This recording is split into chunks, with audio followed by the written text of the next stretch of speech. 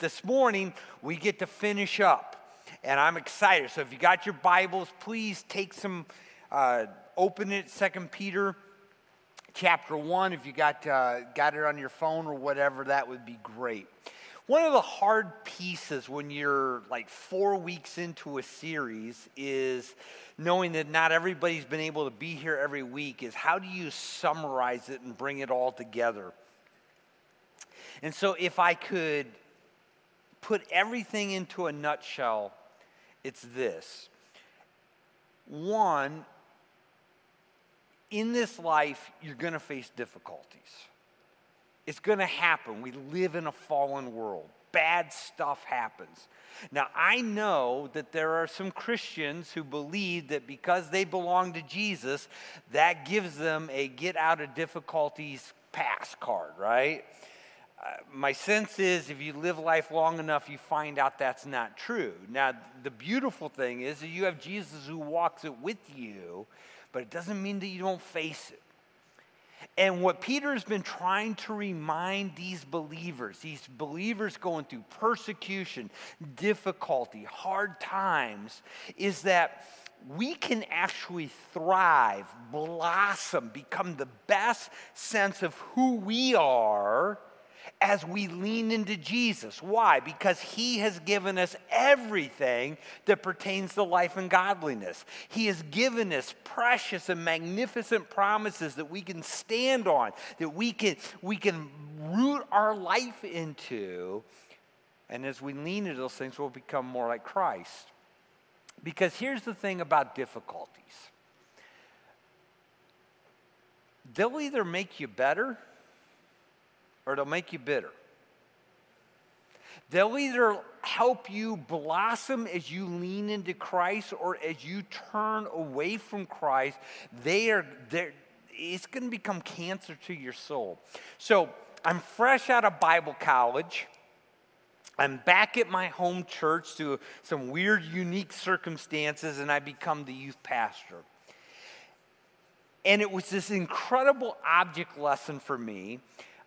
For within a year, we had 2 families in that church that lost a child. Now, I can't imagine anything being more painful than losing a child. I mean, that would just be devastating. And what was interesting to me was watching them go through this, again, within about a year's period, and how they responded and then what happened. So the one couple, man, they just leaned into Jesus. They grew. And you could see the change. I mean, this compassionate, this heart of service, wanting to minister to others. In fact, he ultimately became a deacon in a church. She a deaconess. They just blossomed. Their other son, as he came into the youth group, and had a heart to follow after the Lord. The other couple, not so much. In fact, they got angry. Got angry at God, which, let's be honest, you can kind of understand that. Got angry with people. They became bitter in their spirit. I remember their son, their other son, came into the junior high group, and my junior high youth pastor went out to visit with them, and he came back. He said, that was the strangest call I've ever made. I've never been in a home that was so cold, and not physically cold, but emotionally. The distance, you could cut it with a knife. And what was that fascinating, because he came from a really dysfunctional home himself. And sure enough, within another year, they were divorced. The home is split up, just mad and angry at God. Destroyed them. Well, what's the difference? Well, one leans into Jesus, one doesn't. And here's the danger. The danger is we go through hard times, and sometimes anger, frustration, Lord, I don't understand, happens. And I think that's a natural response. But what do you do with that? You see, what the enemy's going to whisper in your ear is that, hey, God doesn't love you. God doesn't care about you. God doesn't really care about what you're going through. And so the whole point here is just leave him. Do it. Figure it out yourself. So you turn your back to God. You decide to go your own way. It's not going to work well. It's not going to blossom. Others, I think, is more theological. They know they're mad at God. That doesn't seem like a really good theological place to be. And so it's like, well, I'm just going to kind of turn and do my own way because I don't want them to know that I'm mad at him. Like God doesn't know your heart, right?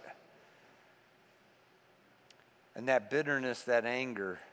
See, what God wants you to do, what Jesus wants you to do, even if you're angry, even if you don't understand, is just bring your anger, bring your frustration, and bring it to him. Lean into him. Tell him all about it. He already knows anyway. Share your heart with him. After the 5 o'clock service, a man came up and said, 21 years ago, I remember it was like yesterday. A situation happened, and I was so mad and angry, and ended up, it wasn't as bad as I thought. But he says, I can remember I was on my knees, on my couch, yelling at the Lord and pounding this couch. And I said, so cool, right? Because you're on your knees. You're leaning into Jesus. And he said, yeah, and his faithfulness. And I look back, and I realize how I didn't respond well, but God was so faithful to me in that time. And I remember it like it was yesterday. See, God has given us everything we need for life and godliness. God has given us his promises. As we've looked at in the end of verse 4, God has actually given us his nature. And now what we're called to do as we go through hard times is lean into him. Grow in our faith. Turn to him, even with these emotions, and allow him to make us more like Jesus, because that's how we thrive. That's how, the more we become like Jesus, the more kind, the more compassionate, the more loving, the more gracious, the better person we become. And so what Peter now has been saying, last week started here in verse 5, is that we have a responsibility in this. He says, now for this very reason also, applying all diligence in your faith, supply moral excellence, and moral excellence knowledge, your knowledge self-control. That's where we got to, that we have to apply diligence. The idea is bring alongside. This is what we've got to bring to the table, diligence with haste, focus. Now again, sometimes people will go, well, wait a minute. I'm a part of this? Well, salvation, justification, no. Jesus paid it all. He did it all. All we have to do is believe. But now in sanctification, yes, we are called to bring diligence. Now, he's provided all we need. He has these promises, but these are all things, and it's interesting when you look at them, they're all things that we can bring, that we can focus on. So what we talked about last week, the first thing is called moral excellence. The idea there is moral heroism, that we... A hero lives for a greater cause. So we don't live for ourselves. We don't live for this world. We live for Jesus. We live for that day when we will be with him. We live for eternal things, right? We don't store up for ourselves treasures here on earth. We store up for ourselves treasures in heaven. This is exactly what Jesus did. He was a hero. He came and endured the cross because he saw the day that we would come to know him, and that day we would be forever united. That's what we're called to live for. This is Paul saying, for me, to live as Christ. Live for a greater cause, moral heroism. To that moral heroism, what we're told to do is that having brought our best effort, I got going too fast. I'm sorry. I'll catch you up on the notes. To our moral heroism, what we're called to do is to bring spiritual wisdom. Spiritual wisdom, knowledge. Remember, we talked about how Jesus is truth and he's light. And when we come out of the darkness into the light.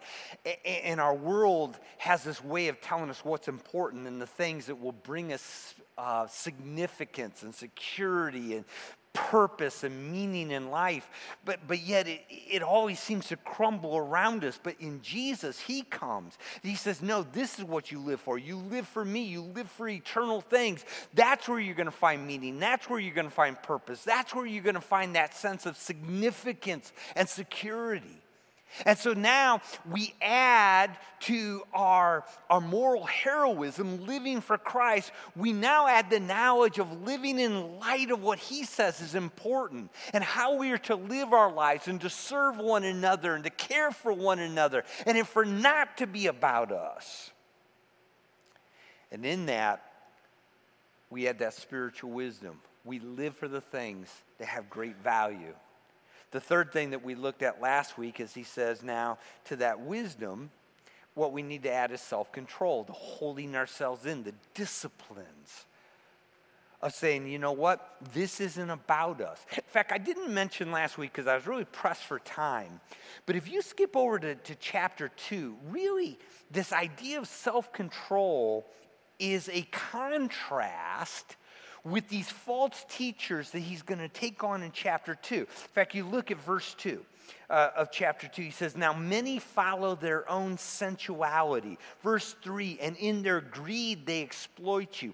These false teachers of the gospel, they are not living for heaven's wisdom. They are not living with a moral heroism, and they're not living with self-control. They're after all the passions of this world. And really there's a contrast.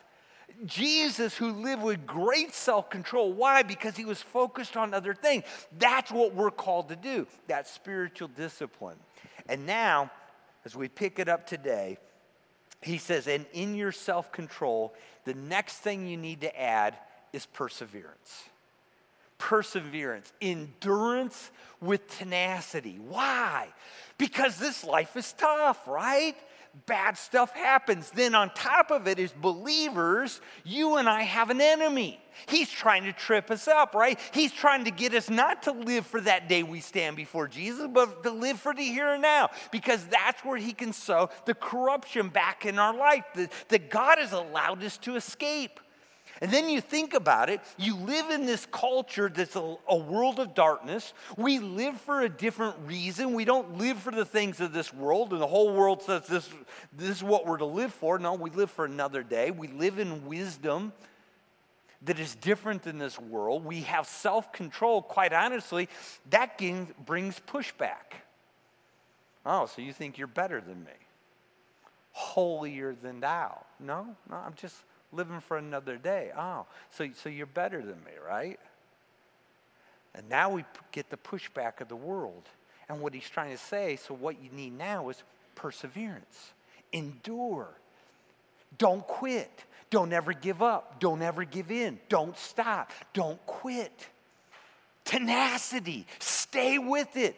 Man, we're in the midst of the battle, right? You think of Paul telling Timothy, endure hardness as a good soldier of Jesus Christ. We're in the midst of the battle here.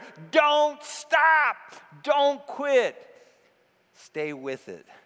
The grittiness of tenacity. Now, what you may not know about my life is that for 31 years, I have had this living example of tenacity that I have lived with in the person of my wife, Tammy.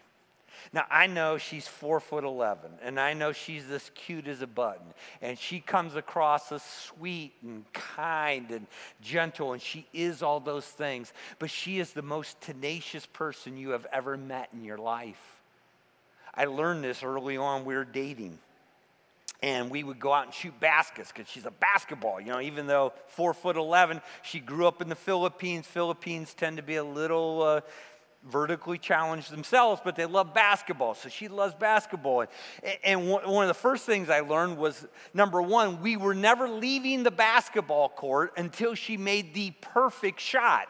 For those of you who shoot baskets, you know it's the perfect switch. It doesn't touch the rim. It's got the perfect rotation. And if it takes 10 minutes or 15 minutes or an hour, we're not leaving until we leave on the perfect shot. Then the other thing I found is we're not going to leave as we have played one-on-one or we play the little game of horse until somebody wins.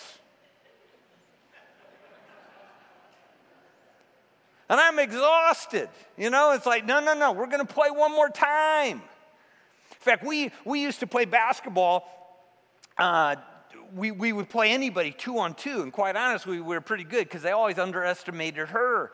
And we finally had to stop because we had never been beaten except once. Two guys had played college ball, and then we beat them, and then they were mad because nobody had ever beat them at a camp. But she's 5 months pregnant with our middle child, and she started pulling up short on her jump shots. And that's when I had to say, all right, let's set the tenaciousness down. But that's just her. I mean, and oh man, don't even let me get started on when she gets going after the house, right? This is the time to clean the house. It's just work, and it's Katie barred the door. You're going to get it done. And I learned when we were early married, we'd go out and we would run, right? And as a man, you're always supposed to be the strong one. And I kept waiting for her to say, hey, I'm a little tired. I'm dying. I almost died because she's never, ever, ever, ever in our life has ever stopped first. It's always been me because she's tenacious. That's who she is. In fact, I don't even know if I'm supposed to tell this, but she came to me over the holidays and says, you know, my arm's been hurting me a little bit, kind of keeping me up at night. And I'm thinking, it's really weird for her to say something like that, but we, you know, had a family around, and our little 3-year-old granddaughter, Joey, is her shadow, right? And we're thinking, oh, you've been picking her up a lot. But finally, she said, well, I should probably go get... She's been living with a completely torn rotator cuff. And the most I got was, yeah, my arms would bother me a little bit. I'm thinking, I would have been dying. But that's just her. Don't quit. Don't give up. Stay with it. And you know where a lot of times the quitting comes? The quitting comes in the fact that we're supposed to be self-controlled. We're supposed to live for that day, right? Live in the wisdom of the Lord, His light, and you know. But none of us are perfect in that, right? None of us completely do that at every moment. And so the enemy says, "Man, you screwed up. You failed. You're a loser. Man, how do you think God could ever use you? You've fallen. Just give up." And I love what Paul says in Philippians. He says, forgetting what lies behind, reaching forward to what lies ahead, I press on towards the goal of the prize of the upper call. You got to get back up. You got to stand in His promise that if we confess our sin, He's faithful and just to forgive us, to cleanse us from all unrighteousness. We need to repent. So what got me to that point where I did fail? And how do I set good guardrails into my life? You know, the self-control so I don't get there again. But you get back up and you keep going. You keep going. Why? Because we're living for that day. We're going to see Jesus. We're living for eternal things. You can't quit. You can't give up. Many of you know, I love gospel music and sung in a quartet for years and years. And there's a song we did a number of years ago. I just loved it. The words were so powerful. It's called I Will Go On. But it says this, I repent for the moments I've spent recalling all the pain and failure of my past. See, that's where sometimes people quit. They just kind of get mucked up in that. And I repent for dwelling on the things beyond my power to change, the chains that held me fast. Now we get stuck. But what it says is, I will go on. My past I leave behind me. I gladly live in His mercy and His love. He is joy. He is peace. He is grace. He is sweet release. I know He is, and I know that I am His, so I will go on. Go on. Add to your self-control perseverance. Don't quit. Don't give in. Don't give up. When you fall, you get back up. You touch his grace and his forgiveness, and you go on. Now, to our perseverance, what we're called to do is to add godliness. That's kind of an interesting word, godliness. So I got to be honest with you, when I went to it, the idea was, well, we're going to try to, we need to become godly. But the problem that I struggled with is, well, wait a minute. Do I have that ability in me to become godly, right? All of these things, perseverance, self-control, these are things that I can do. I think it's kind of him that's got to make me godly, right? So it was interesting to get into the understanding of this word. And really this word means reverence for God. And in the reverence for God, that response that you and I should have of obedience to him. The best way I could probably explain it is this idea of personal worship. That I practice this thing in my life that I know that God is God and he's my God and I've chosen to follow him. And so now this great act of worship that I give is to walk in obedience to him, to follow his precepts, his truth. I think we get this idea of worship so messed up. We think, well, we worship the Lord when we sing, which we can. Or that our great act of worship is lifting our hands or saying hallelujah or amen. And all those can be acts of worship. But folk, the greatest act of worship that you will ever give in your life is a life of obedience. It's submission to the will and the word of God. I mean, isn't that what God's problem with Israel was? You bring all your sacrifices, right? Worship. But your hearts are far from me. The greatest act of worship that we give is to say, Lord, I'm submitting myself to your will, your truth, what you're doing in my life, and I'm going to follow you in obedience. It's almost that idea of practicing the presence of God in my life, that he is with me. And so as I respond to my wife, as I walk through today and I respond to people, when I'm alone, the things where I let my mind go and let my heart think upon, all those things, God is there. He is the one that I'm trying to please. He's the one that is the focus of my life. I think it was John Calvin who kind of motto in life was Coram Deo, in the presence of God. Living with this sense that my whole life is in the presence of God. And I want every moment, when I'm with people, when I'm by myself, to be a sacrifice of praise, to be lived in submission to what he's called us to do. I think that's what Paul had in mind in 1 Corinthians. He said, whatever you do, you eat, you drink, right? We do that every day. Do it all to the glory of God. That's what we're called to do. Then to our godliness, we're to add brotherly kindness. This word that Philadelphia, we're familiar, with the different words for love in Greek. This is Philadelphia. The idea of brotherly kindness, we're to serve one another, we're to minister to one another. What's interesting is when you study the different authors of the Bible, you find they sometimes have different themes. Like you read the book of Mark, you keep seeing this word immediately. It's kind of Mark's way of telling the story of Christ. You have John, who loves some of the pictures and the stories, light and dark and all of that. Peter, when you look at his books, this idea of loving others is something that's really important to him. You go back to 1 Peter chapter 1, or 1 Peter, and you see it all the time. So in chapter 1, since you have in obedience to the truth purified your soul for a sincere love for the brother and fervently love one another from the heart. A few verses later in chapter 2, honor all men, love the brotherhood. He comes back to it a few chapters later. He says, above all, above everything else I'm telling you, keep fervent in your love for one another, because love covers a multitude of sins. So what we are to add now to this perseverance, to this practicing the presence of God in my life, that my whole life is lived in submission to him as a praise offering.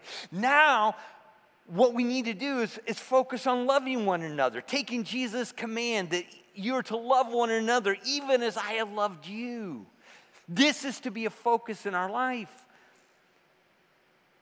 And one of the things I guess I struggle with, and I wonder how we play this out, and in this culture where we are living right now, and isolation has been a big thing this last year, right? Stay home, don't get close, live on Zoom, right? You know, the command there is still for brotherly love. The command is still there for community. That's why we talk about it all the time. We weren't made to be isolated. You know, in this world, we need to stimulate one another to love and good deeds. Well, you only do that in community, and not in a community like this, because we come in, we sing, then you all listen to me, and then we go out. No, smaller communities where we get to know people, as Connie and Kevin were sharing with this, and you care and you love people. And yet it was kind of interesting. I looked, Tammy and I are doing a Zoom because we're, providing for the distance for those that still need that. Connect group starts Wednesday. First time, I can't even remember the last time this happened. We're like half full. I'm thinking, and it's not just about mine. I didn't have time to go look at anybody else's, but I thought, man, of all times, these things should be over full and people waiting to get in, because we need this sense of community. We need brothers and sisters speaking in our lives. We're all facing a world here of such uncertainty. If there's ever a time, folks, we need to be engaged with one another. Connect groups or a Bible study class or a ministry team, somewhere, some way. We need to add this idea of brotherly kindness, what we're called to do. And to that, the last word he uses there is love. And again, if you're familiar with the Greek terms, this is agape. But this is kind of the love for others, wanting their best. This is about living and sharing Jesus, showing the world that Jesus has made a difference in our life. It's the same idea that Paul gives us in 1 Thessalonians. And may the Lord cause you to increase and abound, first of all, in your love for one another. That's our first priority. But then beyond that, for all people, we are to love. We are to show the characteristics of Christ. Now notice what he says here in verse 8. For if these qualities are yours and are increasing, they render you neither useless nor unfruitful in the true knowledge of our Lord Jesus Christ. So let me take you back. How do we thrive in darkness? How do we thrive in the midst of difficulties? How do we thrive in the midst of persecution, trials, testing, difficult times in our life? It's becoming more like Christ. So the ultimate thrive for any of us to get to the best version of ourselves is that the more we become like Jesus, because he will make us more loving, more kind, more thoughtful, have more wisdom, all of those pieces in our life. And what now Peter adds to that are two things. Number one, as you thrive and you blossom in Christ, you're also going to become more useful to the master. He's going to be able, because you're more like him now, to use you in ministering to other people, to use you as salt and light, to use you as that one. I couldn't help but think of that passage in 2 Timothy where Paul tells Timothy that, when in a house there are both vessels of honor and vessels of dishonor. And if we will walk with him, we become vessels of honor, and we're fit, we're ready for the master's use. That's who he wants us to be. That's who I want to be. I would imagine that's who you want to be. Well, how are we fit for his use? How are we useful to him? It's by growing and becoming more like Jesus. And not only that, the last thing he also says then is fruitful. Why? Because the ultimate fruit in our life is becoming like Christ. The fruit of the Spirit, love, joy, and peace, those are all Christ-like things. And the more we become like Christ, those are the things that bubble out from us. Not only that, we're more useful. So now we see more fruit because we see people in our lives who we're ministering to, who are growing in Christ, or they're hearing the testimony of the Lord. They're seeing our life. God is using that to draw them to himself. It brings fruitfulness. We're thriving. We're fruitful. We're useful. We're becoming the best version of who we can be. And it's not because of us, but it's because of Jesus. God says we can thrive, even in the difficult times. It's as we lean into Christ. I would just remind you of one last thing, and I'll bring this to a close. Verse 5. Now, for this very reason also, applying all diligence, in your faith, supply. Faith, that's where it always starts. It always starts with faith. Because everybody who's a child of God has gotten there because of faith. Because the Christian life starts in faith in Jesus, that he died for us, faith that he has saved us, faith that we have invested in him when we've asked him to become our Savior. If you've not come to faith in Christ, it all begins there, by putting your faith and trust in Jesus. And then once you come to that point of faith, what we are called to do is to supply these other things as we lean into Jesus and we become more like him.